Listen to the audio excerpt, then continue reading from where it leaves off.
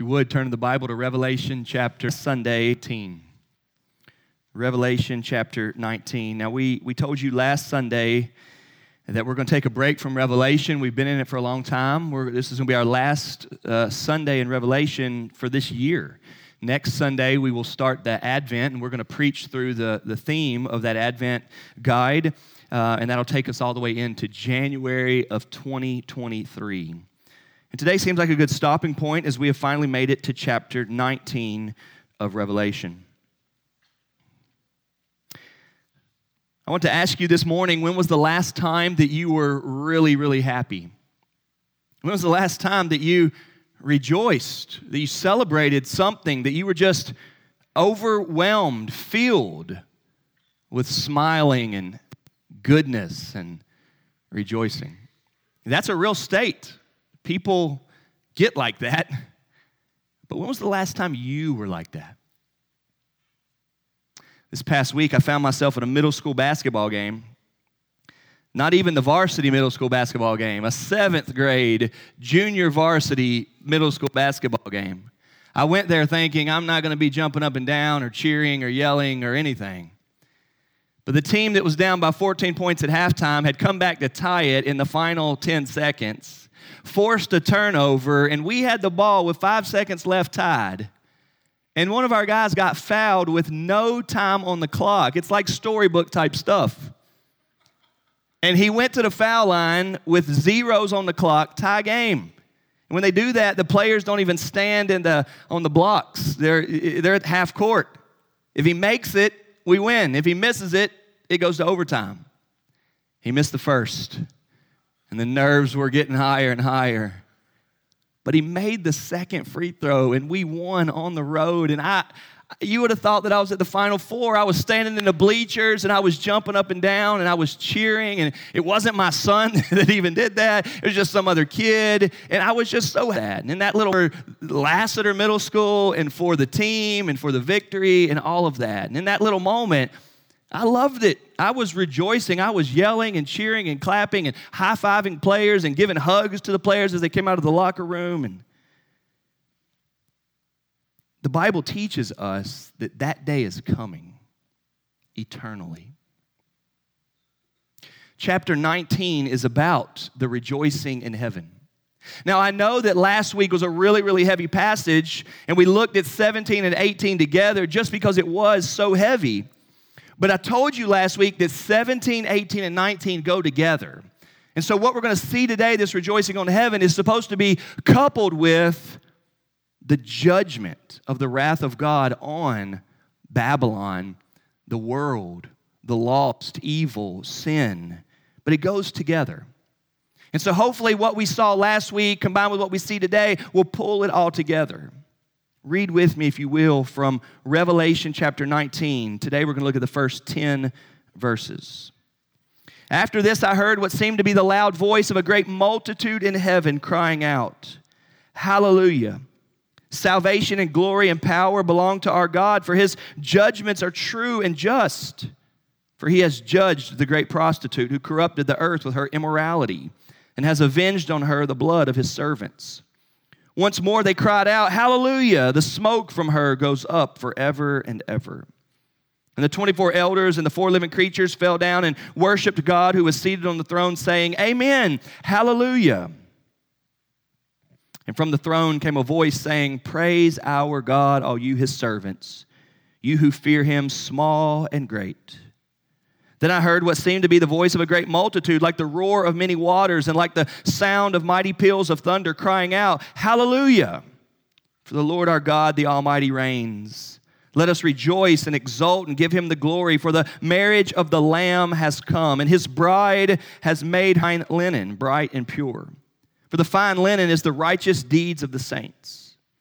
And the angel said to me, "Write this, blessed are those who are invited to the marriage supper of the Lamb." And he said to me, "These are the true words of God." Then I fell down at his feet to worship him. But he said to others, "You must not do that. I am a fellow servant with you and your brothers who hold to the testimony of Jesus. Worship God. For the testimony of Jesus is the spirit of prophecy. What a scene. The beginning of chapter 19 is the rejoicing in heaven at the end of the world and the salvation that all those who hope in Christ will experience. The word hallelujah, which means praise the Lord, is found throughout this passage. You saw that. And once again, I want to thank and praise Andrew Crawford for the excellent job he does. Y'all have seen that the theme of the songs today was hallelujah, right? And the reason why is because he's prepared well and he's looked at the Bible and he sees that our passage today has a lot of hallelujah in it. So our songs today had a lot of hallelujah in it. That is good leadership. That is good pastoring from the music side of a worship service. Thank you for that, Andrew. This is a beautiful scene. And it goes along with the judgment of God at the end of the day. There will be. The Bible often uses the phrase, on that day.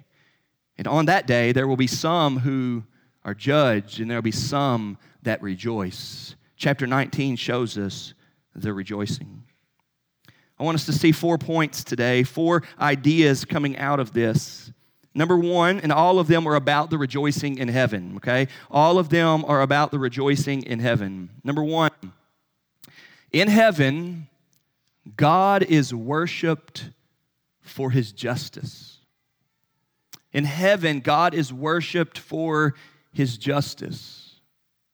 Justice has become a hot topic in our world these days, and we know that. And the reason why is because we are familiar with so many injustices. So many things that we say, that ain't right, that's not good, it shouldn't be that way, that's not fair, they shouldn't be doing that. And the Bible wants us to see here that God is just. And in that final day, in heaven, he will be worshiped because he is so masterfully, beautifully, royally, in a holy way, just. The first 5 verses point to this. First of all, it's an amazing scene. It is loud voices crying out. It is a great multitude in heaven. It's a number that nobody can count, and they are praising God. They're saying hallelujah. They're saying salvation. They're saying glory. They're saying power. These things belong to God. God, you are worthy. Holy, holy, holy. This is the song that comes out of heaven. But verse 2 shows us specifically that his judgments are true and just. God doesn't have any false balances, no inaccurate scales. What he calls good is good, and what he calls bad is bad. And what he says that needs to be judged and punished needs to be judged and punished. God is like this. So when he judges the world and all of its evil and sinfulness and crookedness and corruption and all of that, as we have described here, it is right. It takes it a step further and reminds us what we've seen many times, that the world has often treated God and God's people wrongly. Look at the end of verse 2. Who corrupted the earth with her immorality and has avenged on her the blood of his servants. The Bible teaches us that we do not get revenge on people because there's coming a day where God will be the one who takes out his vengeance. We do not retaliate. It's not the way of the Christian. We don't do that. Because the Bible says, make no mistake about it, the day is coming where God will do that. Vengeance is mine, declares the Lord. Heaven in the rejoicing of heaven, we will see his justice, and he will be worshiped in heaven for his justice. He rightly condemns evil. He rightly takes out his vengeance on those who have treated God and God's people wrongly. To oppose God's people is to oppose God. Not this Friday, but last Friday when we did the football dinner, I told them the story of David and Goliath. Many of them had never heard the story of David and Goliath before. And I was reminded in telling them that story, and I had to tell them that we're often wrong when it's like one of the teams is this great, big, awesome team, and the other team's this little weak team. That's not what's going on there. And if you know the story of David and Goliath, that's a bad metaphor that's often used. God's the centerpiece of this. And the key part of the story is that David is upset at how Goliath, therefore, talks about God. That's the great part of the story. David's like, what's wrong with all of you people? Y'all not bothered that he talks about God this way? Oh, y'all are scared, like God can't defend himself. Y'all just going to let him keep talking bad about God. That's what the issue is with David. And so we see that to oppose God is to oppose his people. And to oppose his people is to oppose God. And here in heaven, they're rejoicing because God is going to finally bring that about. The vengeance on it. It's been a while since we came through the early chapters of Revelation. But if you'll turn back to chapter 6, that's where the 7 seals were, okay? But I want to show you this on the 5th one because it felt so heavy at the time, and I think you've forgotten it. Chapter 6, verse 9, the 5th seal. Chapter 6, verse 9. When he opened the 5th seal, I saw under the altar the souls of those who had been slain for the word of God and for the witness they had borne. They cried out with a loud voice, O sovereign Lord, holy and true. Long before you. How long? Does everybody see that question? How long before you will judge? Does everybody see that? How long before you will judge and avenge our blood on those who dwell on the earth? That is a question that church history has cried out for years. How long are God and his people going to be treated like this and opposed like this and persecuted and martyred and beaten and killed? How long, God, are you going to allow this before everybody knows you're true and worthy? How much longer? That prayer, that cry comes out. You might remember the answer. Look at verse 11. Then they were each given a white robe and told to rest a little longer until the number of their fellow servants and their brothers should be complete, who were to be killed as they themselves had been. The answer at the 5th seal in the 6th chapter of Revelation was not the best answer from those who are suffering.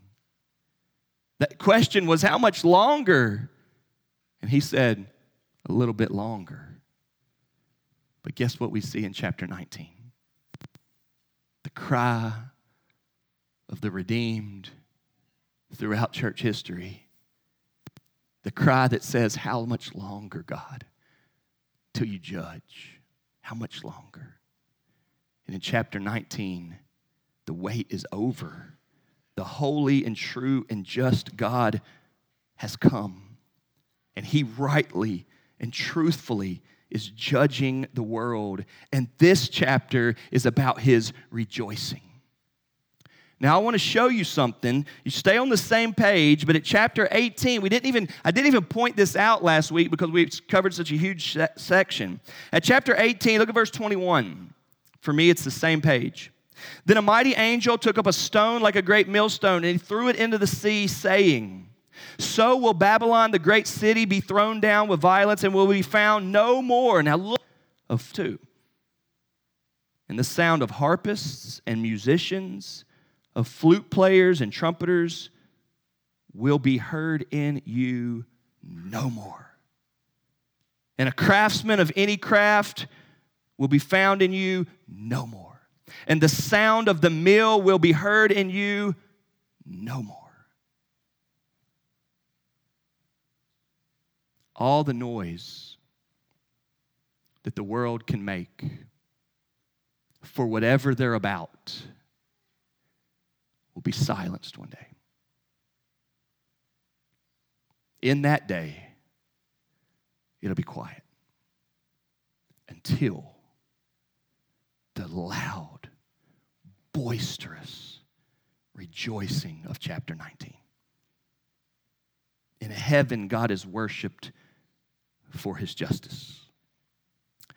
And this final ending is just that, a final.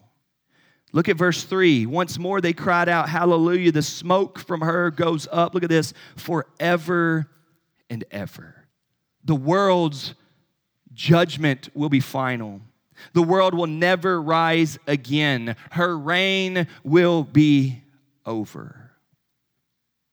Verse 4 tells us everything in heaven will recognize this. All will join in on the praise of God for his justice. Verse 4 says, the 24 elders, the 4 living creatures, all say, hallelujah. Number one, in heaven, God is worshiped for his justice. Every time you feel it shouldn't be like this, that's not right. They don't deserve that. It's not fair. That's not good. That's inaccurate. Every time you observe injustice and things not being the way God had, may you set your be. May your heart recognize the brokenness that is in this world, and may you set your thoughts towards the God that will one day soon make it right. May you be reminded and even strengthened that in heaven we will worship God for his complete justice. But there's much more rejoicing going on in this chapter. Number two, in heaven, God is worshiped for his kingship. In heaven, God is worshiped for his kingship. You already know this point, but we have to say it again because it's here and it's so clear. All of Revelation has been showing this. Chapter 4 thrust us into this scene of the throne in the center of the whole universe. What a picture. I've not forgotten that. I hope that y'all still think about that too. Chapter 4 and chapter 5 showed us a throne in the center of the entire universe. He is that preeminent. He is that huge. He is that important. Jesus Christ is. And in heaven, he will be worshiped for his kingship. Verse 5 says, from the throne came a voice saying, praise our God, all you his servants. Look at this next little phrase. You who fear him, small and great. That's a nice expression, isn't it? No big words there. It's a simple little thought. It actually comes out of the Psalms. That phrase, small and great, is originally found in the Psalms, but it's picked up on here. But it's a cool thought. Because God is so big and so great and so holy and worthy that no matter who you are, no matter how many trophies you got or awards you got, no matter how much money or success you have, no matter how much fame and attention you have, he's the king. And that will be totally understood in heaven. You think you're great? He's your king. You think you're small and you got nothing? He's your king. You think you're real significant? He's the king. You think you're insignificant? He's the king. And in heaven, that will be so clear. There won't be any caste system in heaven. There won't be any East End, South End, West End in heaven, right? There won't be anything like that. There won't be good school. And they're king. There won't be elite and there won't be poor. It'll be people and they're king. And we'll worship him that way. We will like it that way. If you get into verse 6, it says, then I heard what seemed to be the voice of a great multitude, like the roar of many waters, like the sound of mighty peals of thunder. Again, this is loud. This is like an unreal scene, crying out, hallelujah. And look what they say in that first line of the second half of verse 6. For the Lord our God, the Almighty, reigns. Heaven will make no mistake about it. That this is about King Jesus. We will worship in heaven, not because it's everything we've desired, not because it's our favorite things. And over the course of our study in Revelation, we've hit on that a couple times, right? People ask, will we play football in heaven? And will we have tacos in heaven? And will we have our pets in heaven, right? And people love to have those conversations, right? And I don't have any answers to those. But what will be so clear is that we will be the happiest we've ever been, and we will know for certain that it's because of King Jesus. Those things are so true. And I really don't think you'll care if they have tacos or pizza or whatever it is, right? Barbecue, whatever is your favorite. I don't think you're going to care as much. You're going to be so wrapped up in this heavenly experience that lasts forever. He saved me. I shouldn't be here. He loves me. I'm forgiven. It's going to be so good. It's going to be such a celebration. And you're going to recognize that he's your king. Jesus sits on the throne of heaven and he reigns. Heaven recognizes that. But we are not to be people tucked away here in Louisville, Kentucky, that read past experience and kind of think in our little religious, kind of disconnected experience, yeah, he's a king and he reigns. If he's a king that reigns truly and he has a kingdom, which he does, then you and I better be experiencing that right now. That he reigns in your heart and your life. That he's the one that rules over your passions. That his leadership in your life brings peace and comfort and forgiveness and understanding. He's not only going to be the king that day in heaven, but he is the king right now. He is truly the King of Kings. And he is your king when you trust in Christ. And when we believe in him, we are welcomed into the kingdom. And what that looks like in our daily lives is walking by faith, trusting the Lord with all your heart. Through the highs and the lows, the ups and the downs, believing him. Jesus reigning and being worshiped for that will happen in heaven, but it is also happening now when you truly believe. I was reminded of that yesterday. In many ways, as we were here gathered in this room for the funeral for Mr. Stanley Hardin. And we sang 3 songs yesterday, and I don't know exactly who chose them, but I'm thinking that Miss Tish did. And one of the songs that she chose is from the old hymnal. It was 448, Just a Closer Walk with Thee.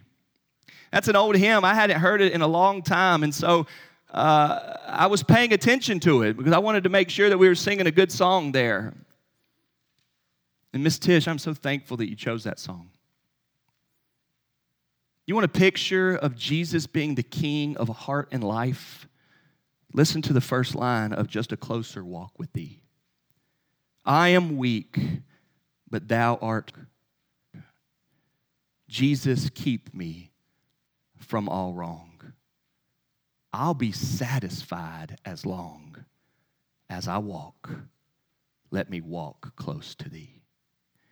If your heart thinks, I'm satisfied as long as Jesus walks with me, as you cry your eyes out at your husband's funeral, then the King of Kings on the throne of eternity must be doing something in you, because that's not the normal worldly response to say, Jesus, I'm satisfied as long as you walk close with me. What a response.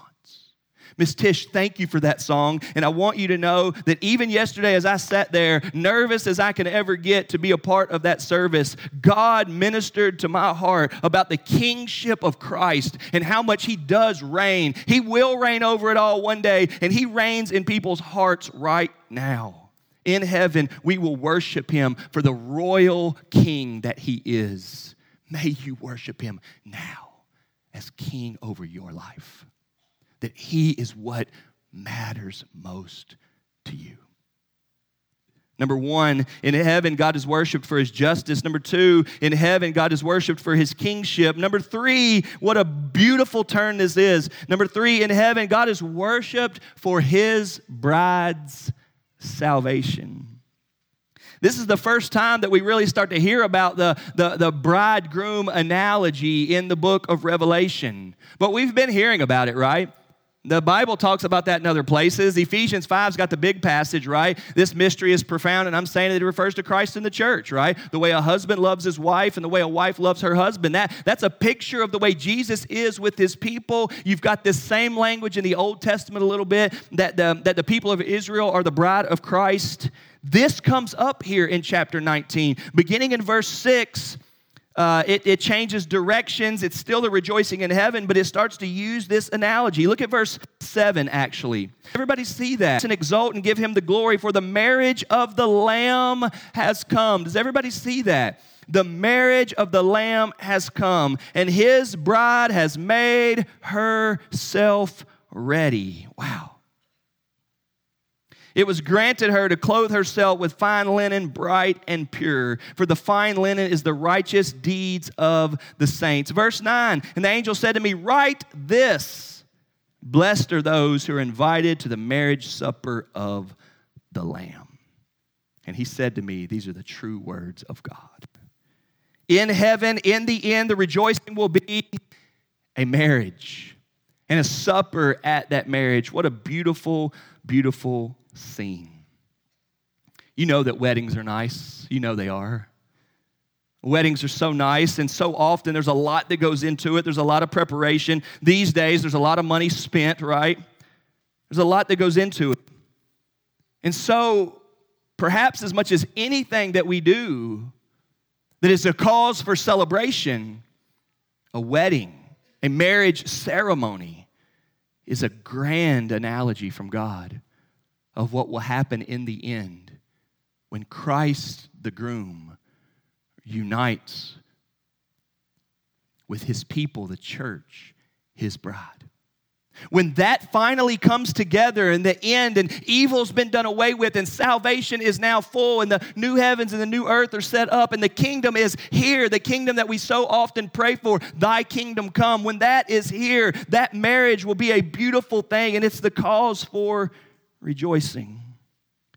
Schreiner speaks about how beautiful this is. He says, believers are told to rejoice and exult and glorify God because the wedding of the Lamb is at hand. One of the remarkable features of this section is the irrepressible gladness bursting through the text. It's hard to imagine anything more joyful than a wedding, and this is the wedding of all weddings. All other marriages, Revelation 19 is the wedding of all weddings. Indeed, all other marriages are modeled after Christ's relationship with the church. That's true. We have been prepared for this. For Yahweh's relationship to Israel is also explained in terms of bride and groom. We see that in Isaiah and Jeremiah, Ezekiel, and Hosea. The wedding of the Lamb represents the consummation of God's purpose in history, signifying his desire to be in relationship with human beings. What an incredible analogy that God chooses to use. A wedding? A marriage? Is there anything more incredible in the life of a man than standing in front of a crowd when his one is chosen one starts to walk down the aisle in the most expensive dress they'll ever buy and the most makeup she'll ever wear?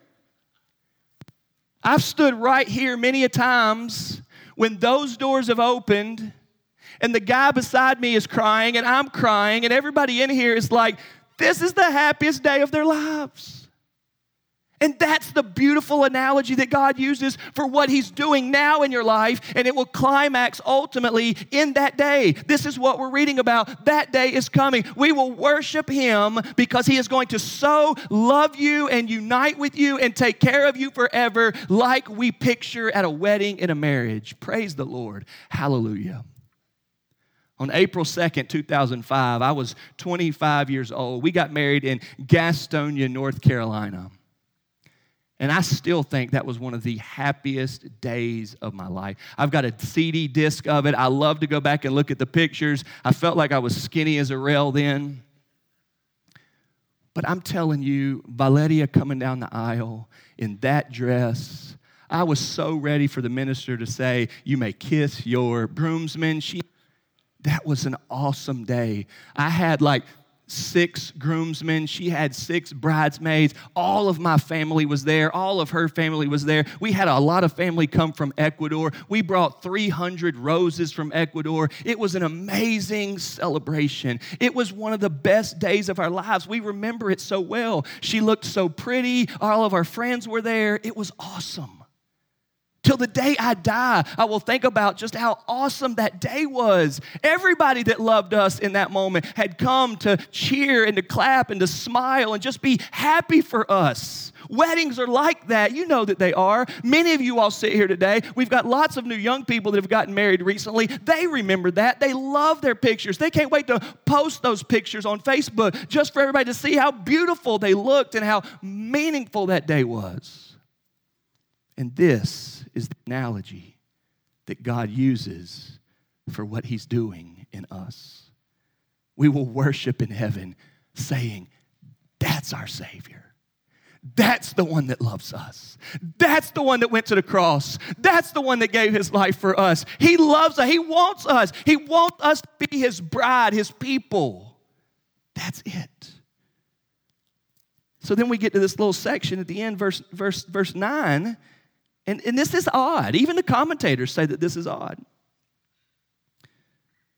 The angel said, hey, write this down. Blessed are those who are invited to the marriage supper of the Lamb. That's not odd. We get that, right? Hey, whoever makes it to that, they are blessed, right? There's a theme in Revelation. I talked about this heavy at the beginning. There are only 7 times in Revelation where the word blessed is used. 7 blessings. They call them the Beatitudes. They call them the Beatitudes of Revelation. 7 times in Revelation, you have the word blessed. This is one of them. Here is what's blessed. If you get invited to the marriage supper of the Lamb for you to be married to the groom, you are blessed. And we get that. But here's what's neat. He said to me, these, isn't it, 2 words of God. That's odd, isn't it? Well, we knew that. Didn't we know that? Didn't John know that especially? We're 19 chapters in, John. Don't you know that this whole thing's coming from God? Listen what Schreiner writes. The promises here are so great and stunning and so different from life on earth with its sorrows and sufferings that we need to be assured that they are true. They will become a reality. This chapter seems so far-fetched from the lives we're living that the angel says, write this down. These are the true words of God, so that every doubt you have will be answered in the truthfulness of God, making a people to be his bride forever through the living Christ. May that comfort you. When I asked at the beginning, when is the last time that you were so extremely happy? One of them was weddings that we have attended, or at least some of them are weddings that we have attended. In heaven, God is worshiped for his bride's salvation. If you will believe that Christ is your only hope for salvation, and you will ask him to forgive you of your sins, you will be his bride. It's not complicated. You become his bride and a part of his bride by trusting that you cannot save yourself, but that he will welcome you in through faith. Not by being good enough, but by believing, by trusting. Lastly, number 4, there is God alone is worshiped. There is such clarity on this in the Bible. It is so exclusive in the Bible. There is only one God, and he alone is deserving of our worship. The first commandment of the 10 commandments makes sure you know this: no other gods. And in heaven, it will be specifically clear. Look at our final verse today, verse 10, and we're done. Then I fell down at his feet to worship him, but he said to me, you must not do that. And I'm going to be honest, I struggle so much with this. The guy writing the book of Revelation is the Apostle John. And out of the 12 apostles, he's like the most solid of all. He's the disciple that Jesus loved. John and Peter are like the leaders of the disciples. He's the guy that wrote the Gospel of John. That's like the best book in the Bible. He's the guy that wrote 1 John, 2nd and 3rd John. He's the guy that is now writing Revelation, right? He is a hero in the faith, the Apostle John.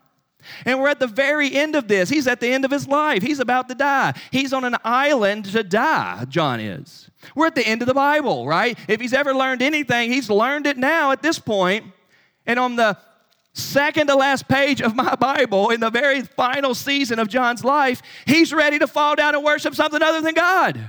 What mercy God has for us, right? And he wasn't sent to hell for it. He wasn't judged for it because Christ had already been judged for him. John falls down to worship a messenger. Man, everybody knows that it's not the messenger, it's the message. We know that here. It's never the messenger, it's the message. You don't worship the one that tells you about God's grace for you. You worship the one that has grace for you. You don't worship the person that tells you that Jesus died on the cross for your sins and you don't have to face the judgment. You worship the one that died on the cross for your sins so that you don't have to face the judgment. But praise the Lord, John falls down and worships this angel. But praise the Lord, the angel knows. And that's what we see throughout Scripture, isn't it? The angels know what's up. They're different from humans. Humans don't become angels and angels don't become humans. But the angels know. Man, they know. They got an angle other than us, but they know. And immediately, John, the Apostle John, our hero John, falls down to worship this angel because of how beautiful the scene is, the rejoicing in heaven, the marriage supper of the Lamb. Now, granted, I can understand how John was just blown away by all of this goodness, right? Both small and great, right? A multitude that nobody can number. Remember, 19 goes with 17 and 18. So he's just seen all of the evil and crookedness in the world condemned and judged. The smoke goes up forever and ever, the burning in that wrath of God. And then he sees rejoicing of all of the love of God and the mercy of God and the true justness of God. John is seeing all of that and he's ready to worship, so he worships the angel. But the angel says there, you must not do that. Don't. What are you doing? Get up. I'm a fellow servant with you and your brothers who hold to the testimony of Jesus. Doesn't get more clear than that. And then, in a 2-word summary of the whole book of Revelation, in a 2-word summary of the whole New Testament, in a 2-word summary of the whole 66 books of the Bible, in a 2-word summary for every day of your life, for every purpose of your home and your marriage and your children, a 2-word summary to take you all the way to the end. Worship God. What a beautiful, hey, some people say the Bible's complicated, right? Some people say it's boring. Some people say it's hard to understand. But if you could ever wiggle your way through far enough to chapter 19, I'm not confused about that. Don't worship me. Worship God, the angel told him.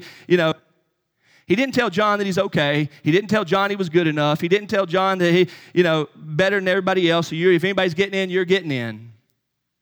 He told him the 2-word calling that is the calling for everybody. Worship God. And then he says, for the testimony of Jesus is the spirit of prophecy. That's some weird language that we don't often use, but here's what it means. The testimony of Jesus is the message from God. Jesus saves. He died on the cross for our sins. In heaven, God alone will be worshiped. In heaven, God is worshiped for his bride's salvation. In heaven, God is worshiped for his kingship. And in heaven, God is worshiped for his justice. May we be ready for heaven. This week, I got a new kids book. I'm always showing you all about the kids books. This is a new one, just came out this year. It's by Nancy Guthrie. She's an awesome author. She's a teacher. God's using her a lot. It's called The True King. It's a little book. You can get it. It's published by 10 of those. Wasn't expensive, really simple. It's got great illustrations. I just want to read you the first page and the last page. There are lots of books that tell stories about kings and kingdoms, princes and princesses.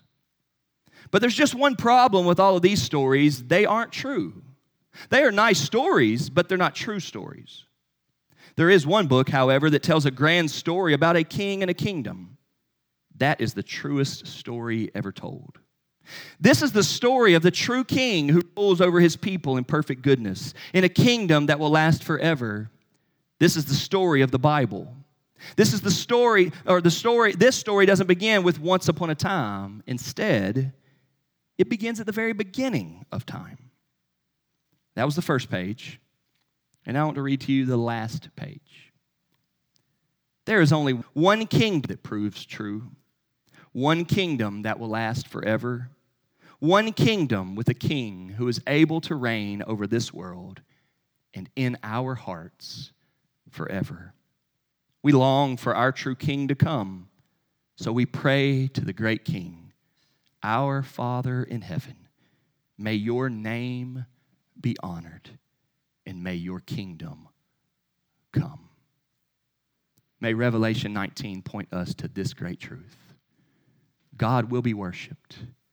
His Son Jesus is our King. May we be certain of it. Let's pray. Father in heaven, we worship you this morning. And we want to make sure that we are worshiping you now and that we will worship you forever. We thank you for the salvation that there is in Christ. He is the King. Father, may we make arrangements now for you to be king over us, king in our hearts, king over our lives. Father, lead us to repent of our sins. Lead us to faith and embracing of Jesus as the leader of our lives. Work in us now, we ask. In Jesus' name we pray. Amen.